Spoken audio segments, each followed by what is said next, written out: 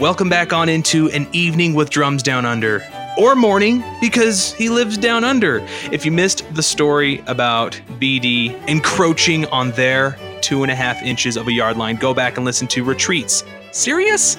In this chapter, we're going to call it Fights on the Way to Retreat. Here's Drums Down Under. Good evening, ladies and gentlemen. Yes, okay.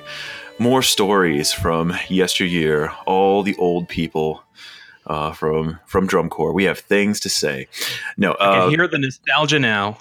Oh yeah, just coming over you in waves, along with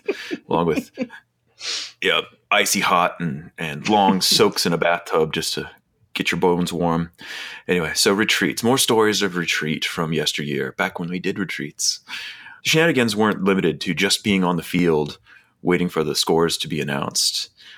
Getting that many people organized and into the stadium all at the same time there were some logistical problems every now and again. Yeah. So, because you consider it, like at the time, the maximum corps size was 128. So if you have a show with 5 corps, that's a lot of people. Still a lot of people. Trying to get them all in at once, who had to march in this mass parade form. It was terrible. So this event happened on the way to retreat. So we hadn't actually even gotten into the stadium. We had everybody in the corps got back to their horn blocks. They picked up their horns, picked up their drums. We got set. You peel off in a single line so you can march right next to a corps. Well, this year you have 2 corps. You have the Boston Crusaders and the Blue Knights. So when they have their horns down and are marching into the stadium, the Boston Crusaders carry their horns in their right hand. Okay. And to the right of them, you have the Blue Knights, who that year chose to carry their horns in their left hand. Oh, God damn it. So on their way, so we hadn't even properly staged, because each of the corps have to go like one line at a time, have to go and line up to the start with the American flags in front before they troop in. So we're heading towards the stadium entrance. It was a large stadium in Pennsylvania. And here's I'll just give you kind of a audio picture of what happened. See here? Ting, ting, ting, ting, clang, punch! And then a few members of Boston Crusaders, who, by the way, mess with someone from Boston, your ass is going to get stabbed, decided that they didn't much like BK's horns, the bells of their horns, hitting the bells of their horns, because we were very compact in that space.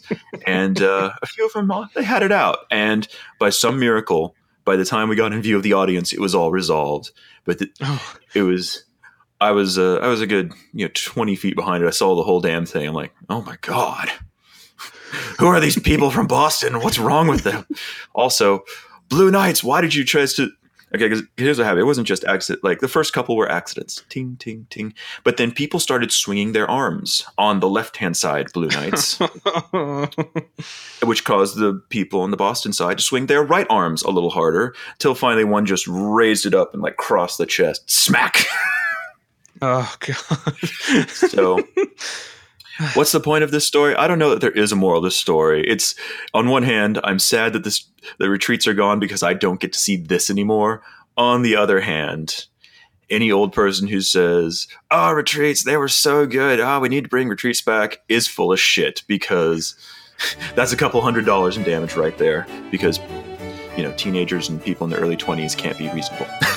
That sounds like the Brass Doctor's wet dream. Oh my God. I know, right? Thanks so much for donating to our Patreon. Remember, tell your friends about us. Thanks again so much. We've got merch coming. This has been An Evening with Drums Down Under.